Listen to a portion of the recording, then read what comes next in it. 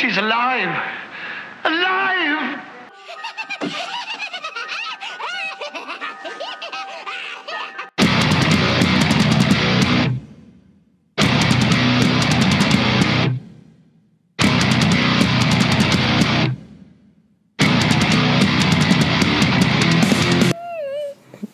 What's up, you guys? Welcome to the Ghoul Gang. I'm Grace. And I'm Ellie. She's back. She didn't forget about you. And I'm losing my shit. Yeah, first week back for teachers here in Chicago. I literally came home from work yesterday and sat and stared at my ceiling for 35 minutes last night. Without saying anything? With no noise, nothing. In dead silence. Sadie was just staring at me and I thought to myself, get the fuck out of my room.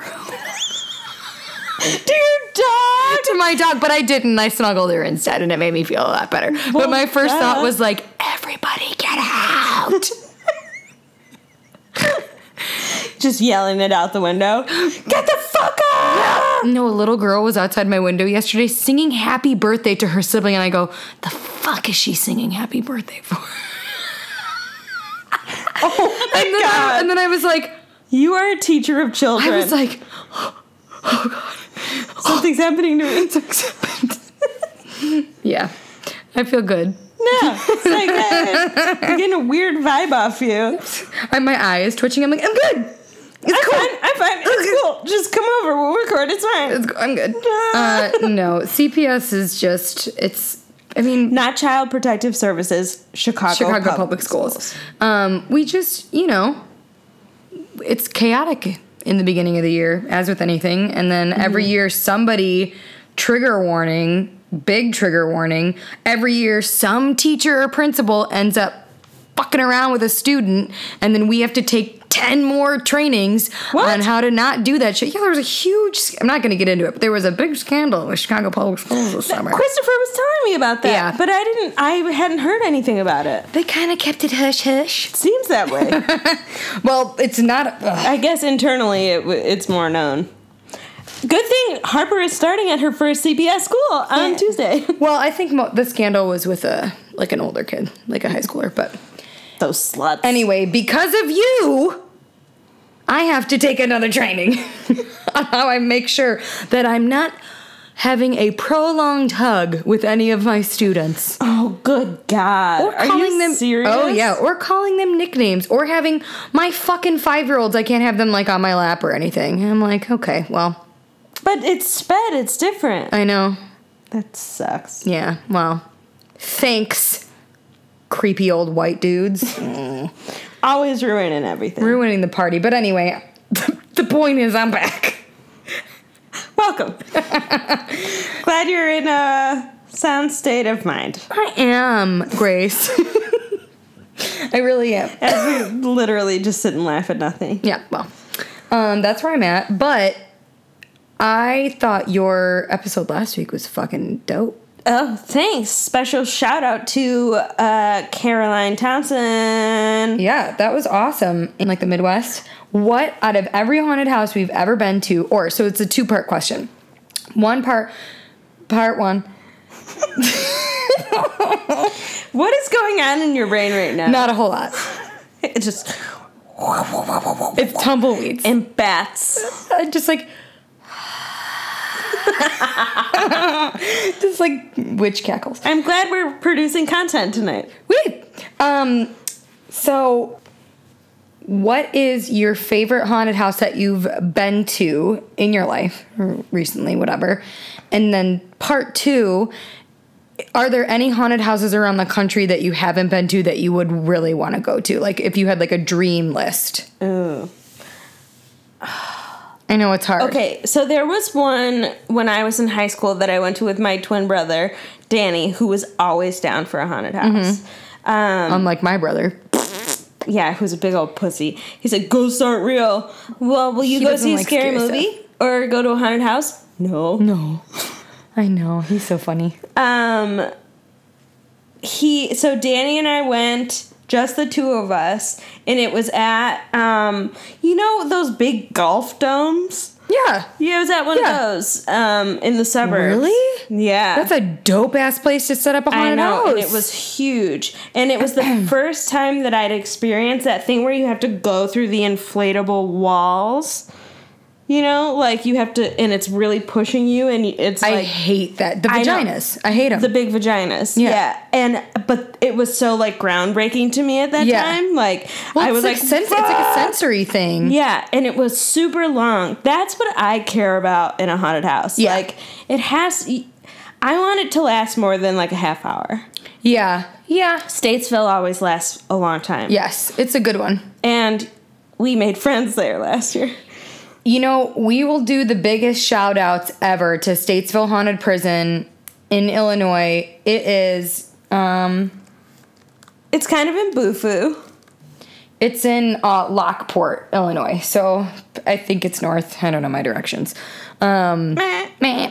So it's like 45 minutes to an hour outside of Chicago. And it's one of the better ones. And It's worth the drive. It's been around forever. Like, they have their shit down. yeah, they're not, yeah. And they're always, the cool thing about them is some haunted houses, it depends, but they're open no matter what. So, like, even if the weather blows, they are open. Yeah. And do they do any, do they have the chainsaws? No, I was just going to talk about that. Okay. So, it's tied. That one that I don't even know the name of the one that Danny and I went to. In the Dome? In the Dome. In the Thunderdome? But my forever favorite is House of Torment. House of Torment is great. I'm literally wearing the t-shirt right She now. is. It's good. Ellie literally told the people at the end she hates chainsaws, go after her. And literally like 6 people With chainsaws just went. chainsaws just chased me out of the place, and I was screaming and I peed a little. Yeah, but you know what? You had a great time. I did. I bought the t-shirt. Yeah. And the print. Yeah, House of Torment is really, really good. I think it's a chain. I don't know. It might be. I think it is. Yeah, it's really good. My favorite before we get to potential dream haunted houses, I can't really think. We'll get there. Is the one that I have a t-shirt for is The Great American Nightmare. It's Rob Zombie's haunted house. Oh, God, And it's so good. it was so good. We were lucky enough to go for 2 years. Tell them about the first time we went. I will. So it's a haunted house that started in California, I believe. No, it was here first. Was it? No, California, and then they brought it to Chicago. I'm Really? pretty positive. I'm almost positive. You might be right. Well, we won't check and see who's right, but you will. It was fantastic. It was only here for. It was really, really good. It's based on his movies. So both years there were 3 different haunted houses. It's a little on the pricey end, especially if you get the skip the line tickets, which are well worth it. But we didn't. I'll tell you. So the first year we went, what happened was we were in line, and then I was like, I'm going to get out because the line was out of control. So I got out of line. I was like, you wait here. I'm going to get out of line. I'm going to go to the ticket master and see if we can get the fast passes. Because it just, at that point, it's like when you're at fucking like Disneyland or Six Flags and you're like, son of a bitch, I should have There was literally 1,000 people in front of us. It was insane. So I at go. the Odeum. Yes. Yeah, in Villa Park, Illinois. So I go, long story short, I go get into the line to get the fast pass tickets. They said, no, you can't get them tonight anymore. And I was like, son of a bitch. And I turn around and I fucking find Grace, who got out of line because she was confused. I thought she got the ticket. I know. That's exactly right. She thought that I was going to come back with the fast pass ticket. So she got out of line. And so we looked at each other and we were like, fuck me. We were like, it's time for some con work. It sure is. So I found the one queer worker there and like gave some fucking sob story about how like my wife was pregnant and like we couldn't wait. I made up some huge story and played the biggest gay card I've ever played. And she just goes, okay, you can go in now. They just literally opened the ropes and pushed us to the front of the line. Exactly. And I truly did not think it was going to work, but it did. And it was amazing. We were like one of the first to go through for the night. It was awesome. And then We Yeah. have a haunted house luck, I feel like. I know. I don't know. It was really, and when we went, what was it? Devil's Rejects, Lords Lords of Salem, and I think House. was it House of a Thousand? Well, but they also did there was the John Wayne Gacy room. Yeah, that's true. I think it would be. It was House of a Thousand Corpses Yeah. because remember there was a Dr. Spaulding. Yes, who's my hero. I would love for that to come back because how fucking cool would a 31 room be? Ah, yes, and new movie. Yeah, new movie coming out, the sequel to The Devil's Rejects, which Well, looks the Three from Hell. threequel The three, yeah. to House Yeah. of a Thousand Corpses. Yeah, Right. exactly. So that would be really cool. But that was my favorite haunted house. It was just really, really well done. And it was, the production on it obviously was better than most haunted houses. It was like curated down to like fingernails. It was. It was so well done. Yeah. I do believe that it still exists in California. Like I don't know if I'm getting the state right, but I know it came to Chicago from another state. And then they just didn't, I don't know. There's no way in hell that it could be because they didn't have the numbers. No, but he's been touring. That's true. That's true. And wasn't your sister on a fucking flight with him? Yeah, just last week. Hilarious. Absolutely hilarious. I can't think of any haunted houses that I've heard of. I mean, 13th Floor was awesome because they open on every Friday the 13th. yes. Yeah. We went in the middle of like summer May. once. We went in May. And they gave us Jason masks. It was dope. It was good. It was good. And we Big. didn't even need to buy Fast Pass tickets because there weren't a lot of people there. No one, I mean, people don't really. I mean, there's a small market for people who want to go to haunted houses in May. I know. Exactly. But we drove around all night wearing those masks and blasting dubstep and just staring at people. Depeche Mode. And Depeche Mode. Those What were a the good days. Those were the time. days. So that actually Segues us. segues us into our today's topic. So today we're going to be doing so we got some feedback and we're going to do like a murders episode, but we decided some people were really into it, some people weren't into it. So we decided to kind of make it like meld it together, and we're going to do like Haunted murders. haunted murder houses. Yes. Exactly right. Haunted houses in which murders took place. Bingo bango. That should be the title of this episode. Just very haunted houses where murders took place. Dial it in. That's it. Yep. That's it. Locked in. Okay, do you want to... I started last time. I did. Remember, I was like, I'm starting. I can start again. I don't give an No, F. it's okay. I'll do it. Okay. I'll do it. Okay. So, what I am covering is the Villisca Axe Murder House. We still... How many episodes are we in, and how long have we've been doing this almost a year now, and I still need to... Do we like that we make our own guitar riff, or should I have been inserting it this whole time? I mean, maybe we can eventually get a soundboard, but I think it should be of us making the sound effects. You know what I mean? Yeah. Okay, so this happened. End of podcast. That's it. Adieu. Adieu. This happened in Villisca, Iowa, and it kind of has the vibes of In Cold Blood, in Topeka, middle of nowhere. So I'm getting this information from the Smithsonian.com, so very reputable. What'd you think I was gonna say? Your fucking face when you tried to say that word. Smithsonian. You're like, I'm not getting from the That sounded like it's your formidable friend, yeah. It's your formidable friend, yeah. We're done. Go ahead.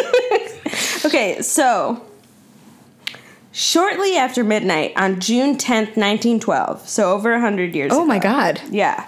A stranger hefting an axe lifted the latch on the back door of a 2-story timber house in the little Iowa town of Villisca.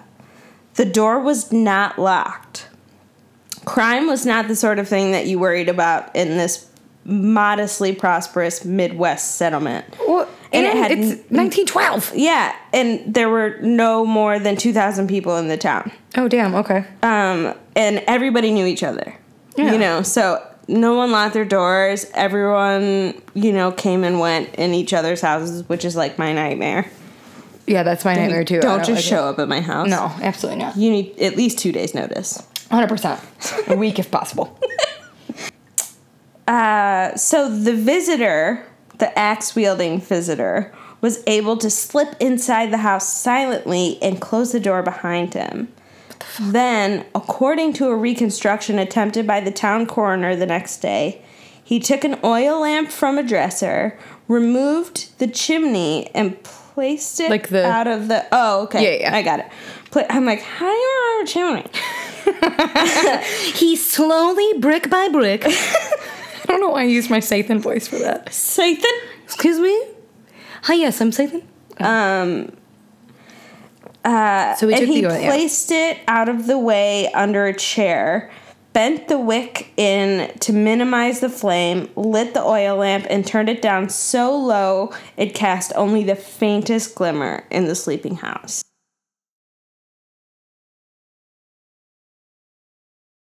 That seems awfully He specific. said it was because of a reconstruction attempted by the town coroner. Maybe he saw the lamp he saw was that the chimney had been moved and put out, Yeah. and Okay. they probably found the I was oil like, lamp.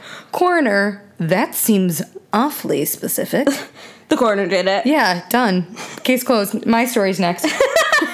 Okay, so still carrying the axe, the stranger walked past one room in which two girls, aged 12 and 9, lay sleeping, and slipped up the narrow wooden stairs that led to two other bedrooms. He ignored one, in which 4 more young children were sleeping. Oh, shit. And crept into the room where 43-year-old Joe Moore lay next to his wife, Sarah. And this is the really fucked up part.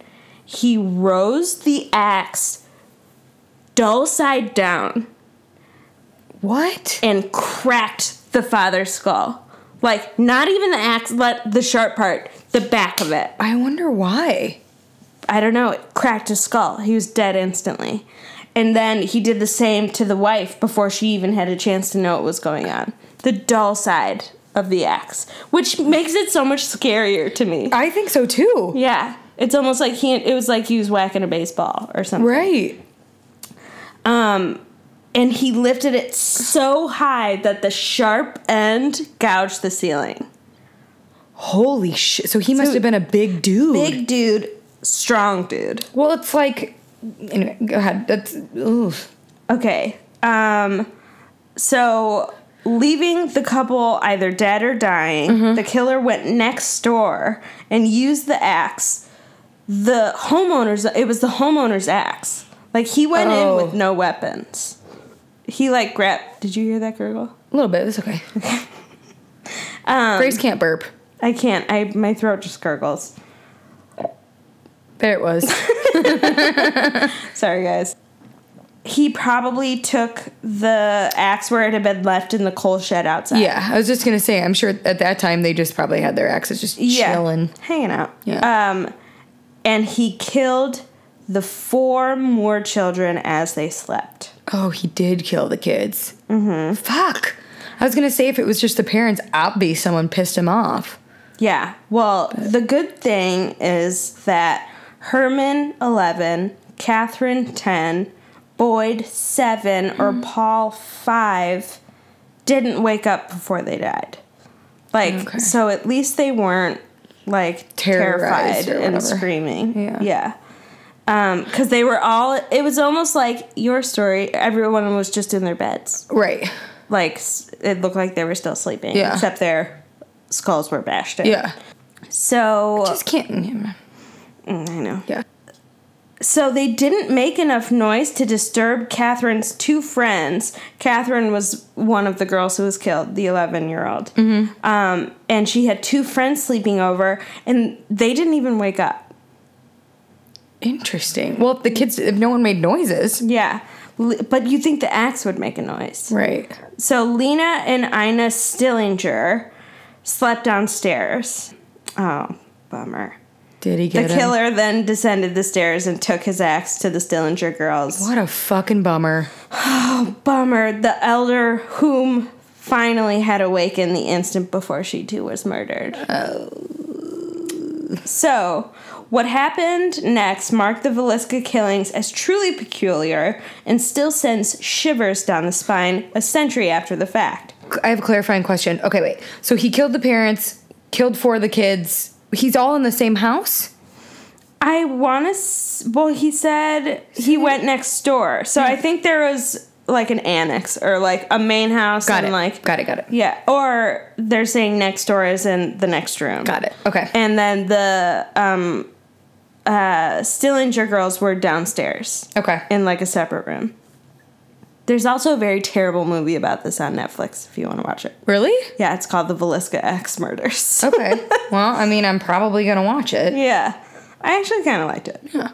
So, the Axeman, he returneth. Dude. The Axeman cometh. Don't fuck with the Axeman and make sure you Jazz it. Jazz it. I'm sorry.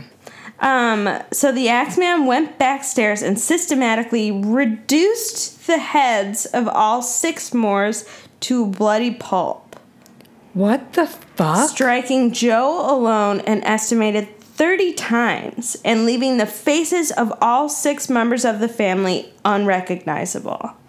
He then drew up the bedclothes to cover Joe and Sarah's shattered heads. Placed What a choice of words. I know. Thanks, Smithsonian. And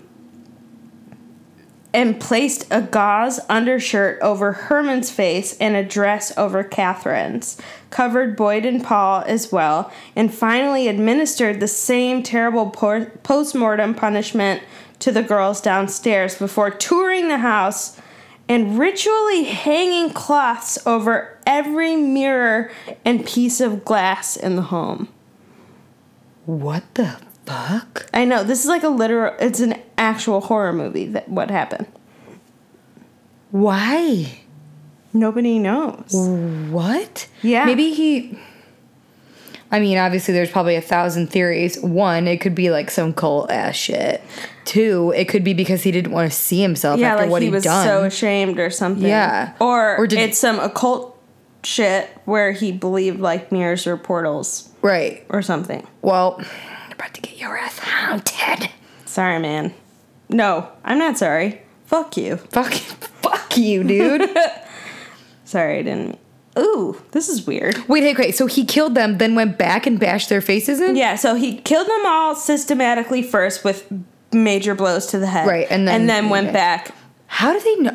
The stuff that, like, coroners and, like, you know, like FBI and, you know, I Haven't you ever watched Bones? haven't. Oh, dude, it'll answer so many questions. It's just, to me, it's so incredible what these people can piece together. Yeah, Like, based literally. on the clues. Piecing skulls together. Zing. I hate myself. Me too. Here's a fun fact. At some point, the killer also took a 2-pound slab of uncooked bacon from the icebox, How do they know? wrapped it in a towel, and left it on the floor of the downstairs bedroom close to a short piece of keychain that did not apparently belong to the Moors. He seemed to have stayed inside the house for quite some time, filling a bowl with water and, some later reports said, washing his bloody hands in it. I know what happened. It was a werewolf. But why would a werewolf need an axe? He needed it because he wasn't yet turned into a werewolf. And then he turned into the werewolf after he... Listen. There's so many flaws in this. No, after he killed him. And then he needed the bacon and he got a bowl to drink water from. He washed his hands in it. He drank water from it. Werewolves go out and get fresh kills. That's true. They don't eat slabs of bacon. I guess, yeah. You've been a vegetarian for too long. That's true. I was just thinking like a bowl of water. I guess why would... Well, he washed his hands, and this guy is obviously not of sound mind. Dude, don't try and make sense of it. Wow. Sometime before 5 a.m., he abandoned the lamp at the top of the stairs and left as silently as he had come, locking the doors behind him. He took the house keys and vanished as the Sunday sun rose red in the sky. That's a thing, though, where people kill people and then fucking hang out in their house. Well, yeah, but it's super weird that he locked up behind them and took the keys. It was almost like, I don't want anyone getting inside. Especially in a community where no one locks their doors. Exactly. Like, I mean, I don't know why. I can't give you a reason why this makes me think that, but that, for some reason, makes me think that he knew them. And that it wasn't random. right. I don't know why, but... So there's more. Okay. The Moores were not discovered until several hours later when a neighbor, worried by the absence of any sign of life in the normally boisterous household. Yeah, because there's so many kids. Yeah, and they had chickens and, like, you know, it's... Yeah, they get up or, Yeah. to do their shit. So the neighbor telephoned Joe's brother, Ross, and asked him to investigate. Ross found a key on his chain that opened the front door, but he barely entered the house before rushing right out, calling for Villisca's marshal, Hank Horton. Essentially, him going inside and running out and telling everybody fucked up any chance of finding evidence, because then everyone was, like, coming in and out of the house. Kind of like Lizzie Borden. Yeah. With the medical examiner, he just so happened to be walking down the street. Come in and check these things. That was also an axe. It was. Yeah. But not the back end of it. That's true.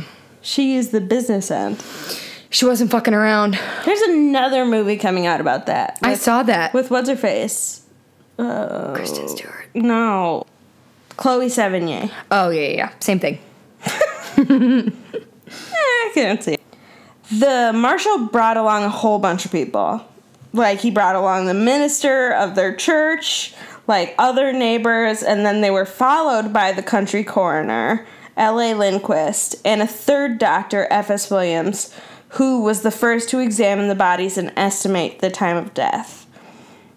When a shaken Dr. Williams emerged, he cautioned members of the growing crowd outside, saying, "Don't go in there, boys. You'll regret it until the last day of your life." Yeah, no However, shit, dude. many ignored the evidence, and as many as 100 curious neighbors and townspeople tramped as they pleased through the house. Yeah, and scattering fingerprints, and even in one case, removing fragments of Joe Moore's skull as a macabre keepsake.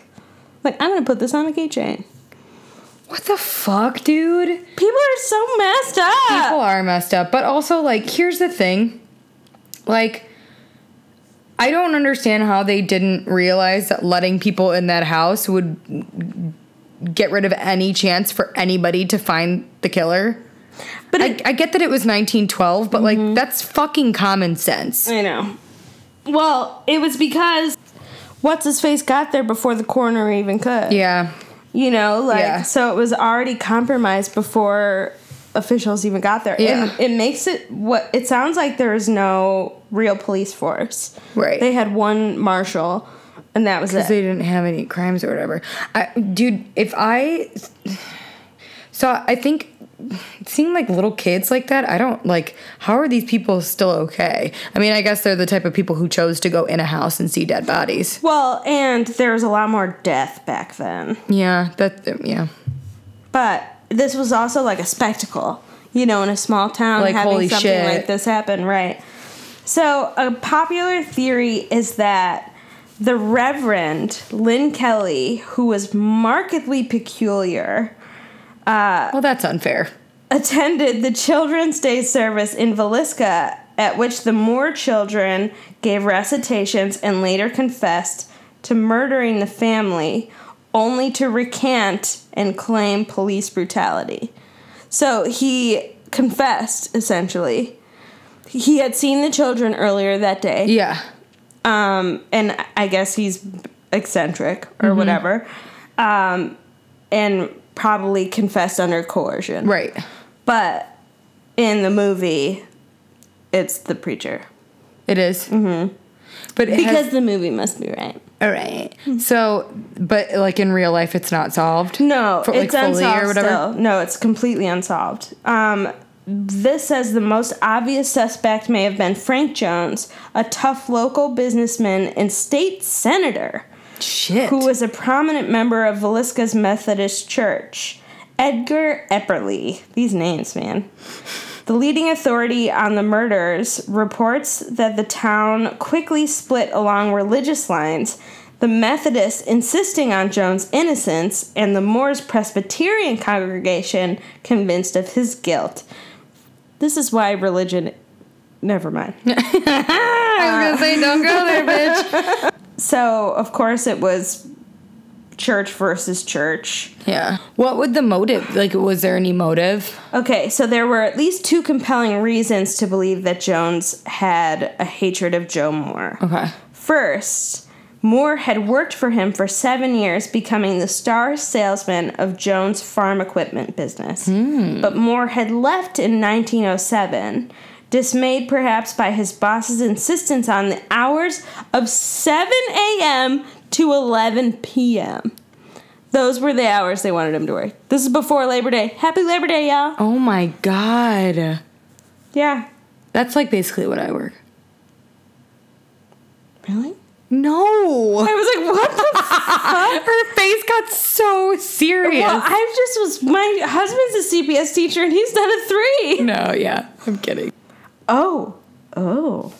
So the second reason was he was also believed to have slept with Jones's vivacious daughter-in-law, a local beauty whose numerous affairs were well known in town thanks to her astonishingly indiscreet habit of arranging trysts over the telephone at a time when all the calls in Villisca had to be placed through an operator. I was just going to say, wasn't that the time when they were using like switchboards and shit? Yeah. Oh my Changeling. God. Changeling.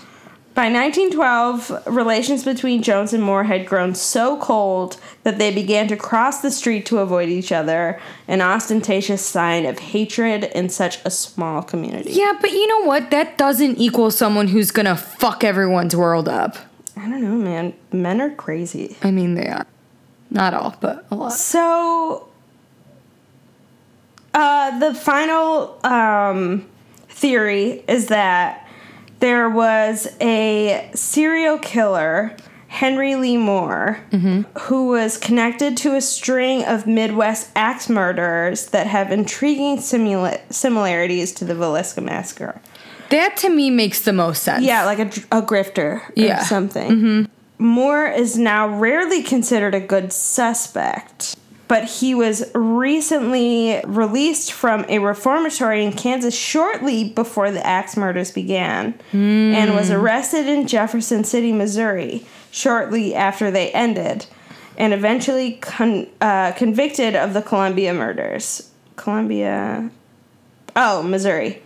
Got it. Yeah, another family was killed in a similar way in Columbia, Missouri. But his motive in that case was greed.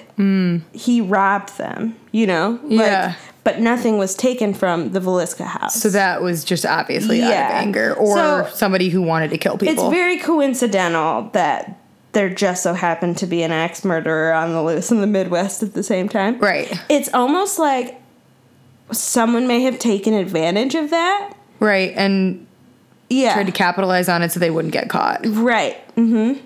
That's my theory. Or it's the Axeman of New Orleans. He just jazzed it his way on up to Iowa. Yeah, you're damn right he did. No, I don't think so. I don't think so I either. don't think so. But that's interesting to think that there's more than one Axeman.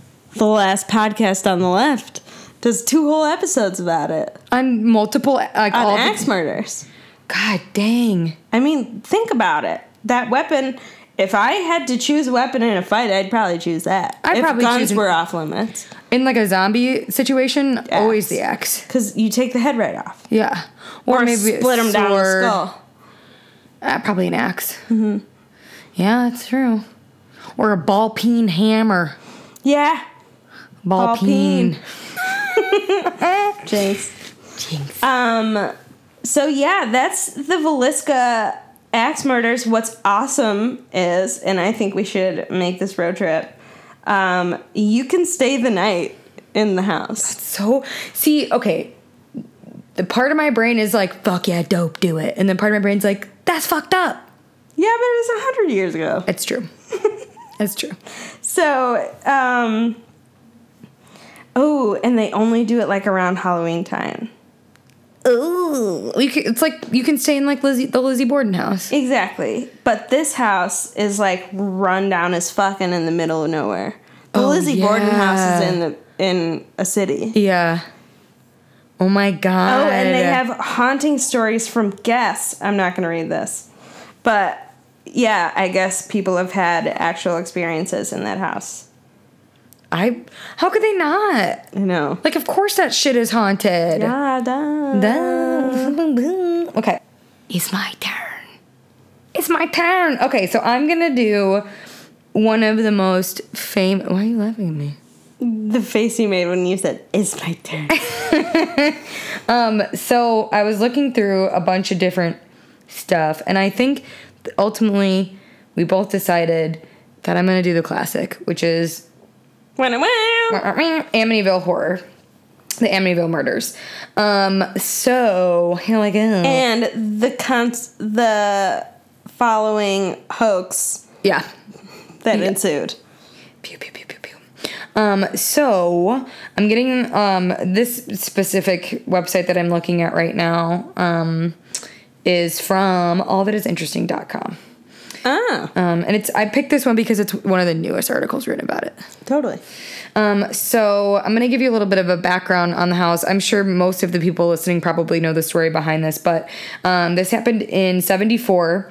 Ronald DeFeo Jr. slayed his entire family and he inspired one of the greatest ghost stories of all time. And it spurred multiple movies and multiple books. Books. And I have a first edition of that book. yeah.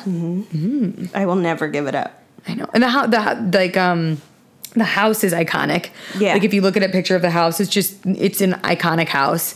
Those two little windows are just... Did you know that's actually on the back of the house? Yeah. Yeah. That's not the front, and that's the No. picture that is always shown. Or the side, actually. Yeah, the side, yeah. Okay, so the movies and the stuff, like obviously those are more focused on like the hauntings afterwards, but the actual murders are like super fucked up. The murders are scarier than the subsequent ghost stories, air quotes. I think so too. And I will say that was it in The Conjuring 2, they did a really good scene where what's her Farmiga? Vera Farmiga. Yeah. But who played... I can't think of her name. What's her tits? And her husband. And her, Warren. Lorraine Warren. Warren.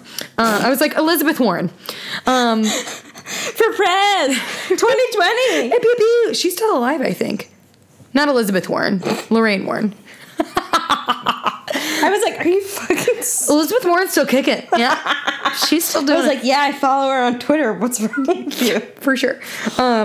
So anyway, the long and the short of it is what I was getting at was that in The Conjuring 2, they did a pretty interesting take on it where like she's obviously a medium or whatever you want to call it, can speak to, she's like Haley Joel Osment, and so back to my story.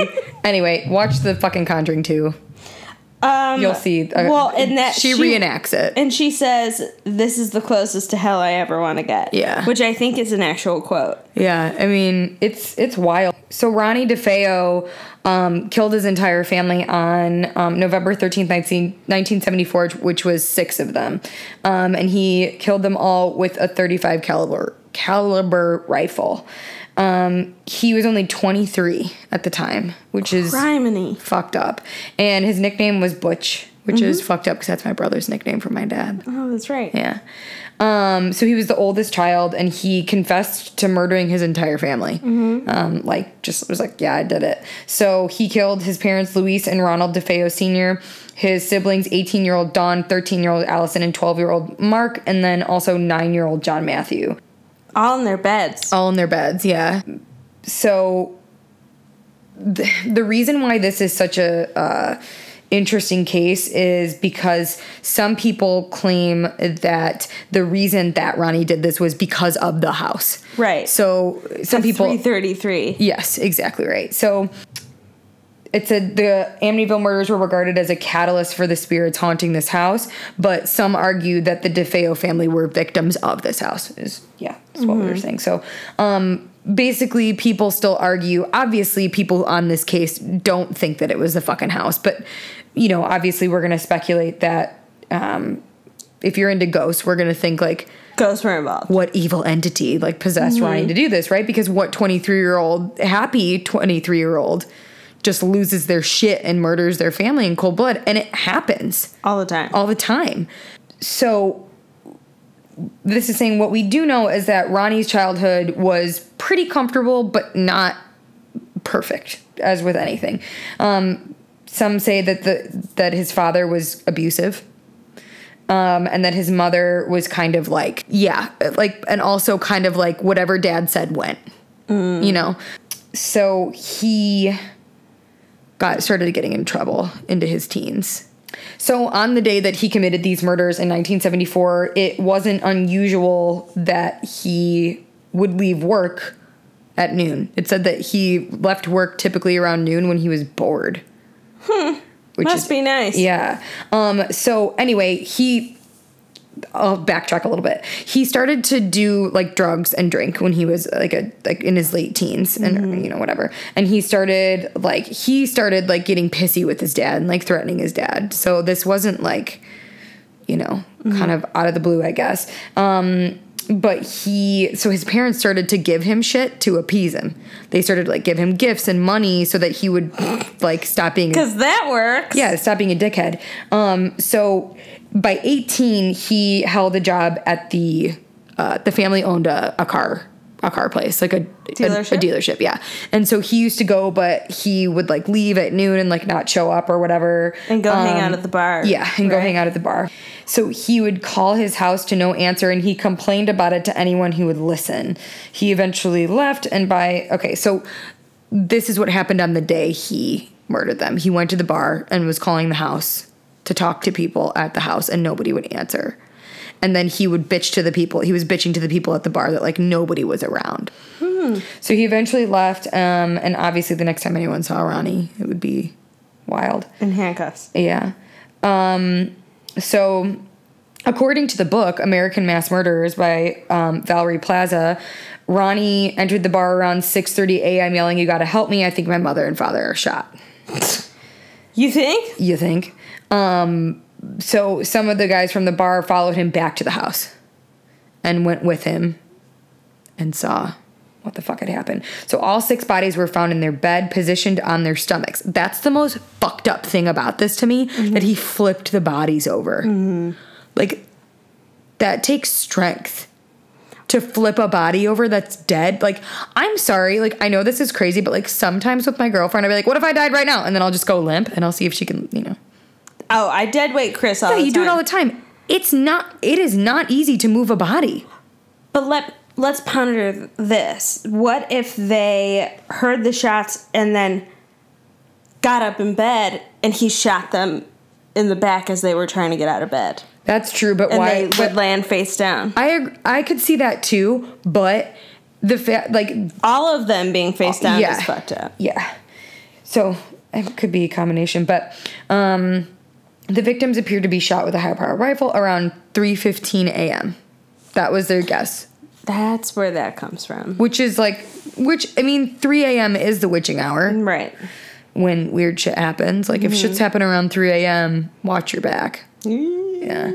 Knock 3 times on the feeling if you want me. Satan. Ooh, twice on the pipe. Ding, ding. Means you got a demon on my okay.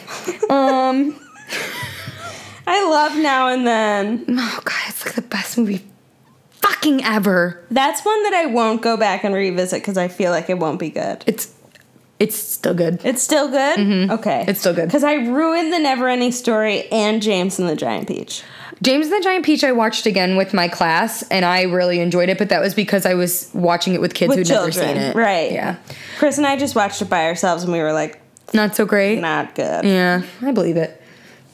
So, okay, so there's some things that weren't adding up. There were no signs of any struggle present on the bodies or evidence that they were drugged.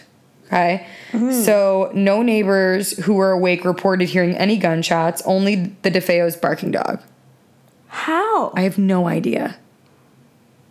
He had Sathan's help on this one. Yeah, he sure fucking did. So police investigated, and obviously Ronnie's alibi. He said he was at work and then he was at the bar. And obviously... At 3:15? Right. Like, it said his alibi began to crumble, and the police know that the family had been dead before 6 a.m., and then Ronnie started, like, frantically changing his story, and he changed his story like a bunch during, this investigation. At one point he said that mob hitman Louis Fellini killed his family and made Ronnie watch. I remember that. Yeah. But Fellini was out of state. And he had a solid alibi. Check your sources, Ronnie. Seriously, there wasn't no interwebs at this time. No, but make a phone call. Yeah, that's true. We're all talking like we're from Amityville, New York. We are. So soon he confessed to the family. Like, he confessed that he did it.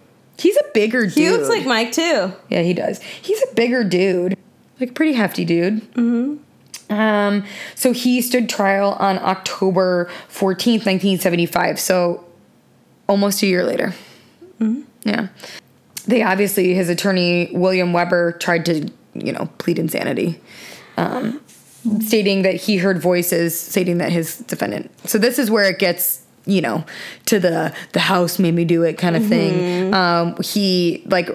I don't necessarily know if it was Ronnie or his attorney that kind of pushed for this, but yeah. So they were, I think it was more his attorney that was pushing. Yeah, for I think you do whatever you can to get your very guilty client off, and exactly, it's always pleading insanity. Exactly, but it's really, really challenging to get an insanity plea. As much as it's used on like TV shows and everything, it rarely happens. No, yeah, exactly, because it's really hard to prove. Because you can have like mental illness, you can have depression, you can have whatever, but to actually plead that you aren't responsible for your actions in any way at the time of a crime is extremely challenging to win. Right. It's the same. They outlawed being under the influence as like an excuse. Yeah. Because you made the choice. Well, then everyone would get away with drugs. Rape. Yeah. You made the choice to drink. Like, you're not crazy. You're responsible for what you did because you consume these substances. Well, and exactly right. Like, the thing is, like, we all do stupid shit when we're drunk, but the reality is it's still us doing it. Exactly. Yeah. So but if you're psychotic, you have no idea what's... Like, I believe... This is controversial. I believe that Andrea Yates is actually insane. The one who drowned her kids in the bathtub. Yes. I believe she is actually insane. Because I do too. She was talking... Like, she was completely calm in her interview, and she was like, well, God told me that if I cast my children out to sea, they'll be saved from the devil. Right. No, I do firmly believe that woman believed what she was saying. Oh, and she's still nuts. Yeah. She believed what she was saying. I watched, it's kind of a weird fascination with her. Well, I get it. It's the same thing where people are fascinated with serial killers. Mm-hmm. It's almost like unbelievable. Yeah. So you're kind of like, and you're also trying. It's like a fascination, but you're also trying to understand the psyche of these people, and that's, I think, where obviously we really like spooky stuff, but we also really like true crime, and we also really like mental health, and I think that. And there, think about the huge community that listens to Sword and Scale, Last Podcast on the Left, My Favorite Murder. I mean, it's a massive community, and it's not because people are like, fuck yeah, murder, but like people are like fascinated. What the fuck, dude? Like, it's wild. And then there's those kids who are like, murderers, yeah, sign me up. Anyway, so prosecution argued that while he was indeed troubled. What 23-year-old isn't? Right. 23 was probably the worst year of my fucking life. Yeah, 23 is a weird time because you're like, I'm not a girl. Not yet a woman. Okay. So anyway, the prosecution was like, no, dude. He knew what he was doing. Yeah. So the jury ended up convicting him on 6 counts of second-degree murder, and they sentenced him to 6 concurrent sentences of 25 years to life. Good. So after he was convicted, Ronnie changed his story again. Of course. And was like, his sister Dawn killed the father. That's what... Oh, I forgot about that. Remember? Theory. And then the mom killed all the siblings. Right. Because she lost her shit after the dad was killed. Yeah, okay. And then in this scenario, Ronnie says he only killed his mother. So the sister killed the dad. To get her to stop killing the kid. So the question obviously still lingers. Like, it's no one believes him that he, whatever. But the question is was the house the reason he did it? Or is the house actually haunted? So, yeah, that's wild. So then again, Ronnie in 1990. Whoa. Changed his story again. Why does it matter? While in prison. And he said Dawn shot all the DeFeos before he kills Dawn himself. So, like, dude, chill out. You're crazy for thinking that any of these would work. Wait a minute.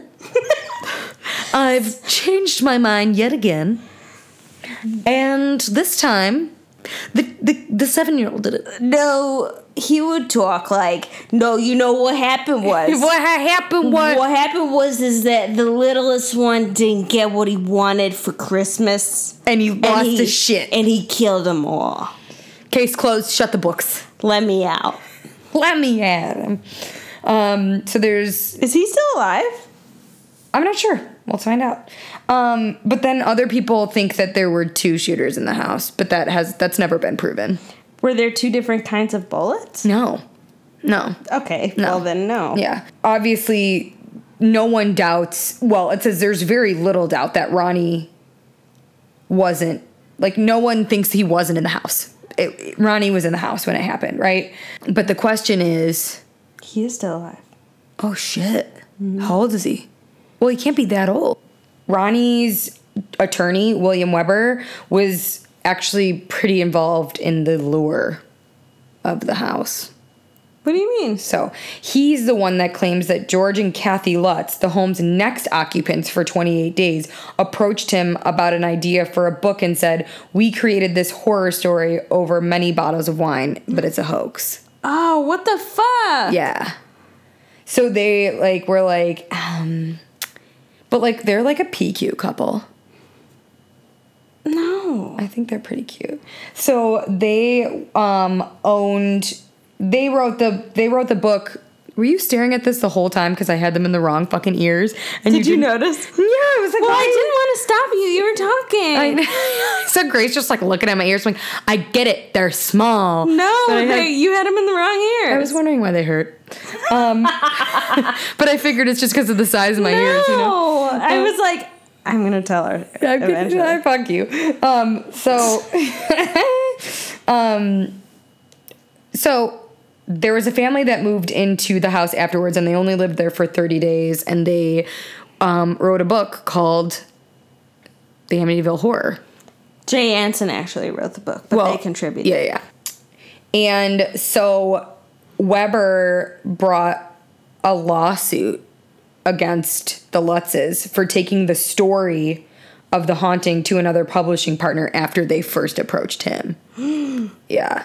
So he demanded a share of the profits for a cool $60 million. They eventually settled out of court for $2,500 plus $15,000 for his services connected to the book and subsequent movie. Oh, Christ. Yeah, okay. So their son vehemently insists that he did have run-ins with the paranormal and that it including, he said he saw a presence as definite as a shadow in the shape of a man that moved towards him and then dissipated, and he saw this multiple times.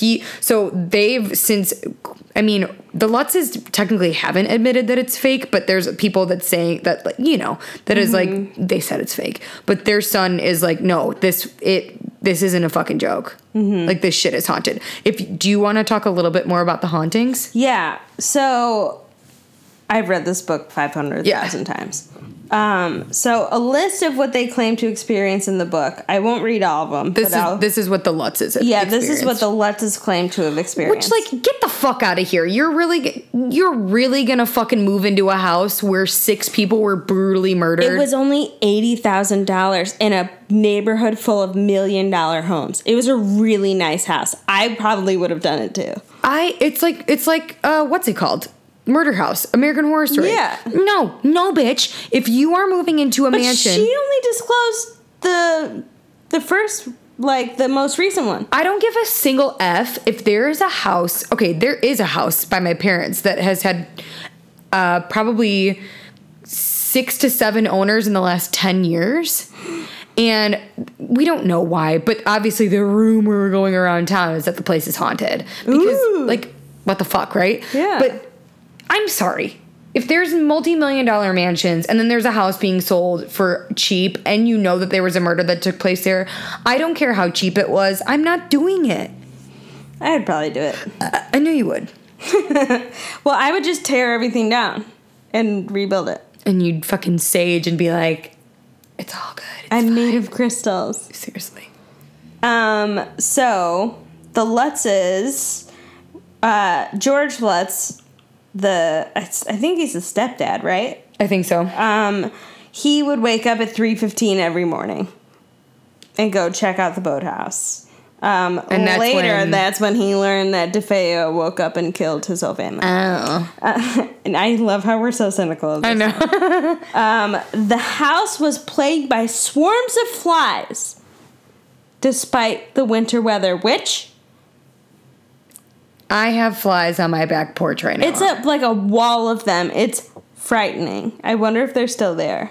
Maybe. We'll go look. Yeah. Ellie's been having some activity in her house. It's been kind of fucked up and weird. The long and the short of it is, my roommate saw something in the kitchen run into the pantry, and he's like not a ghost person. It does that. It's all good. I just thought it was like we just started talking about it in the TV Sometimes when I bring flash. it up, weird shit happens, though. So he saw, he like called me crying, actually. He's like not a ghost person. He was really freaked out. He's not a crier. No. And we're also, I mean, it could be a multitude of things. Obviously, the last resort is we want to think ghosts. But the other things that have happened, my upstairs neighbor, shout out Neil. I think I might have mentioned this before, but he said that he keeps hearing someone downstairs when he's doing laundry. Mm-hmm. And what's interesting is recently when I go in the basement, Sadie never went in the basement with me before. She's coming down every time I go now. Like to protect you. I don't know. Yeah, she comes down and she walks around the whole basement, and she never went into the basement. But like she was too scared. But recently, I mean, and she's a dog. Who the fuck knows? Maybe she's being weird. But she's been coming down with me every time, and I don't even have to ask her to come with me. What about the time your laundry started on its own? So that was the other weird thing. I was FaceTiming with a friend, and I was joking about how there was a ghost in my basement. And to preface this, I had done laundry, and I put the second load in the dryer, and then I went upstairs and I forgot about it. And so this was like on a Saturday, and then like 2 p.m. and I forgot about it, and I went back down at like 9 p.m. and I was like, fuck, I have that load in the dryer. I got to go get it. And so this was, 6 to 7 hours later, and I am joking. I'm on FaceTime with a friend, and I joke about the ghost. And as I literally 2 seconds after I joked about a ghost being down there, the dryer went on. It turned on. And it's not possible, number one, because I have coin laundry in our basement of our building. And two, I mean, I was leaning on it. Like I had my elbow on it with like my phone out FaceTiming or whatever. But you didn't accidentally spill $1.25 into the sauce. No, and it just went, and it like shook for like a minute, and then it turned right off. And I screamed and ran upstairs. And my friend was like on the phone with me and was like, Jesus Christ. And I was like, I know, dude. And so that happened. I know, man. I know, dude. Weird. I always have night terrors, so whatever. But I recently had a night terror where I could very, very vividly see that. Usually it's just like a blob. Shadow, yeah. But I could vividly see like ringlets, like curly ringlets of this tall apparition. Oh. Uh-huh. And Jared truly, and this is the truth, he feels like something threw something at him. Like to the point where it knocked him out. He was in the kitchen cleaning out the fridge when this happened. It was like maybe like 9 or 10 at night. I was already in bed. Or no, I wasn't. I wasn't home. I was at my parents'. Home, right. I was at my parents' house. I was going to say, how did I? Yeah. And he was like squatting, like cleaning out the fridge. And he said it felt like something was thrown at him to the point where he like got knocked on his butt. And so that happened. The other weird thing that's been happening is all of our lights have just been going out. And I mean, that could be a coincidence because maybe all the light bulbs were put in at the same time and they're starting to lose their shit. But every single light bulb in my house has gone out. So my living room, my bedroom just went out today. And some of them are bulbs that I put in myself. Mm-hmm. You know what I mean? That lamp you gave me. That could, you know what I mean? Like, so our back porch lamp went off. Everything's been going off and everything's been breaking. So like our microwave broke. Today. Your sink. My sink. Well, that was because we've been putting food in the sink. But my partner was on her laptop today and she said it just like surged and turned off. Like at the charger. Mm-hmm. So I don't know. I mean, obviously that could be an electrical issue that our old ass building is having. Same with the dryer. We don't know. But now Grace is saying there's flies on my house. So I'll show you. It also could be because there's some. No, there's no garbage out there. I literally looked. I was walking up the stairs and I was like, what the fuck is going on? Is there like a dead animal on your porch? And I looked to see if your imperfect produce boxes were there. I looked to see if there was any food out. There wasn't. The whole back wall was covered in flies. Well, if the walls start bleeding, I'll let you know. Well, that's what one of the Let's said. Interesting. We could probably close on this. George Lutz realized that he has a strong resemblance to Ronnie DeFeo. He does. They almost look exactly the same. They do. They look so much alike. It's weird. Yeah. And he began drinking at the Witch's Brew, the bar where DeFeo was once a regular. Oh my God. It's called the Witch's Brew? Are you fucking kidding me? I mean, I want a bar called the Witch's Brew. Maybe it was Slathan. Slathan. All right, dude. That's wild. Crazy. Yeah, so that's the Amityville Horror. I don't know. And the fucking Logan Square horror that's happening in the room we're recording in right Seriously. now. What have you been watching lately? Oh, last thing though. Oh, sorry. Really quickly. Interestingly enough, George and Kathy Lutz took a lie detector test about all this shit and they passed. So... Hey, man, I totally believe if so many people were murdered in one house, something's bound to be fucked up. But and they only stayed for 28 days. Right. Well, it says whether you choose to close this out. Whether you choose to believe the Amity house is haunted or not, some interesting information is still out there. One of their sons, Daniel Lutz, claims that he was possessed by a spirit. So, you know. Shit happens, I guess. How would you know, though? Because who knows? You know. You just know. You just know. But anyway, that is the Amityville Horror. It's pretty cool. I actually like the version with Ryan Reynolds. Oh, yeah. That actually really wasn't bad. It wasn't bad. It was everything else. I also love the old version, like the original.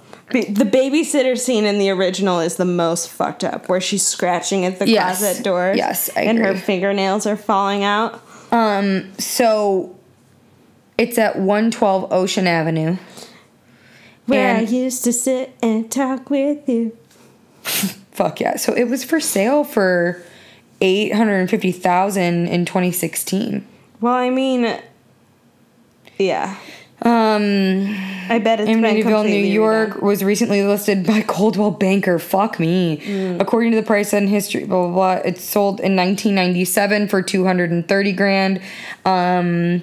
That's a big jump. Yeah, and then its price skyrocketed to $1.15 million, and now it's being sold for $850,000. This was in 2016, so I'm going to assume that the people So it's owned by the bank.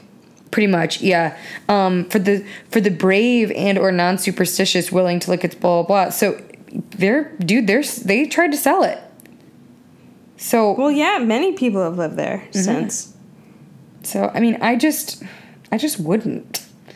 I don't know. Anyway, what have you been watching? So I'm watching Castle Rock. I know I mentioned it last week. The most recent episode was not great. It's kind of losing me. Really? Yeah, and I love all things Stephen King. I kind of love... It's like every Stephen King book mashed. Yeah. It's kind of awesome. And Bill Skarsgård is in it. Oh, he's so good. We talked about him having those bug eyes that you love. I love a bug-eyed. I love a bug-eyed, creepy man. Like Steve Buscemi. Steve Buscemi and I think Ariana Grande. Pete Davidson. Pete Davidson sexy. Steve Buscemi sexy. I don't give a shit what anybody says. He really is. But Michael Pitt. Michael Pitt, Obvi. Obvi. I also watched this movie. Speaking of Stephen King, I realized the other day I've never seen Stand By Me in its entirety. What? Yeah. What's wrong with you? I was talking to, I thought about it and I was like, I think the book's called Do You Want to See a Dead Body? it might be. I was like flipping through, you know, like shit that was on Prime or whatever. And I was like, oh, I should watch Stand By Me. And then I was thinking to myself, I've never seen this in its entirety. Isn't that wild? Oh, it's called The Body. The Body. That's crazy. I haven't seen it in a while, but it used to be one of my favorites because I had a weird obsession with River. River Phoenix. Whatever. Joaquin. Yeah, River Phoenix. One of the Coreys is in it. Haim. No, Feldman. With the glasses. Yes. And what's his face? Chris, Jerry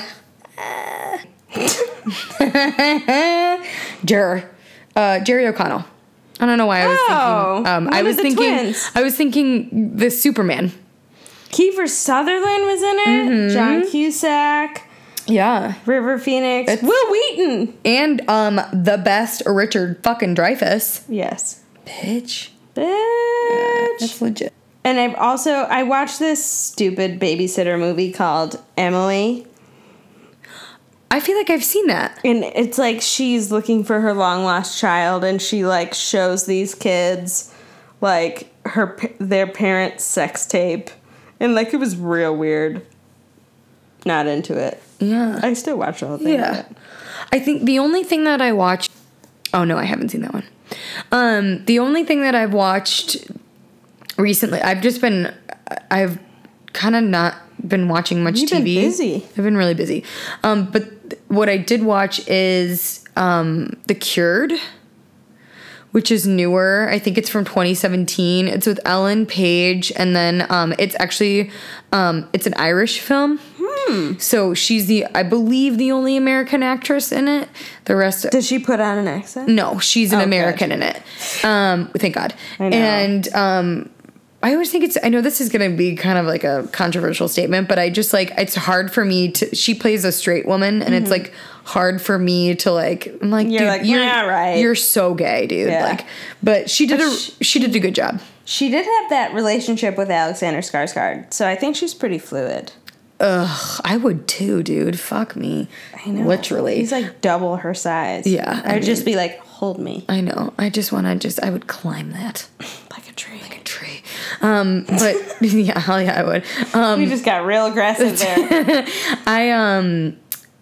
It's kind of like a modern take on a zombie movie, and I'm not gonna ruin it really, but and you know how I feel. I'm into a zombie movie. But so what happened was there was like a huge, it like kind of explains it in the beginning, so this isn't a spoiler. It explains that there was a outbreak of a virus, and most places were able to contain it pretty well.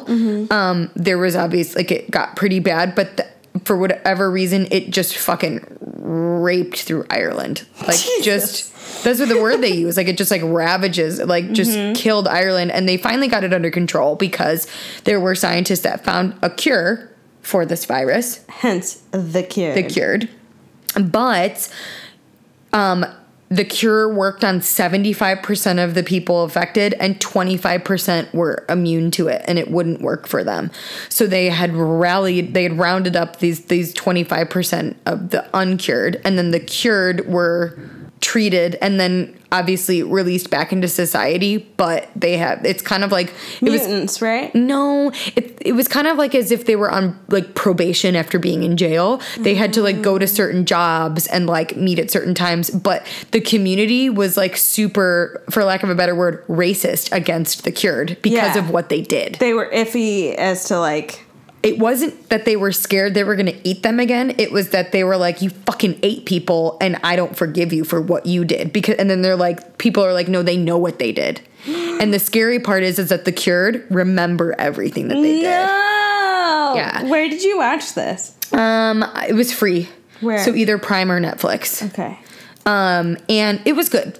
It was really good. That's just setting you up for the movie. It's not explaining anything that happened, but it's good. The ending is wild. It's worth the watch. Not the best thing I've ever seen, but it's definitely like a cool take on a zombie movie. I bet it's better than Ellen Page and Flatliners, am I right? Just dead face. I literally just stared at the wall. It was I would say... we were laughing. It was so bad. It was so bad. Although, speaking of terrible movies, I made my roommate sit down and watch the other night with me because I was so brain dead. I needed something that was just going to make me happy. We watched Showgirls in its entirety. Yes! Yeah. It's been so long. It's just as hilarious. It's Versace. It's so fucking funny. I know. It's just as funny as you remember it. Oh, love It was good. So that's about it. Other than like the huge. Yeah. Just like rewatching Friends and rewatching The L Word. I am currently into a deep, dark hole of Gilmore Girls. My therapist told me to watch it, and it's working. It makes me so happy. People love that show. And all of the early 2000s fashion, like, good. I can't get enough. So good. I'm buying a Sherpa jacket. Hell yeah. So American Horror Story comes out soon. American Horror Story comes out soon. The Nun comes out next weekend, which we're going to. We didn't go see Slender Man because it got 6% on Rotten Tomatoes.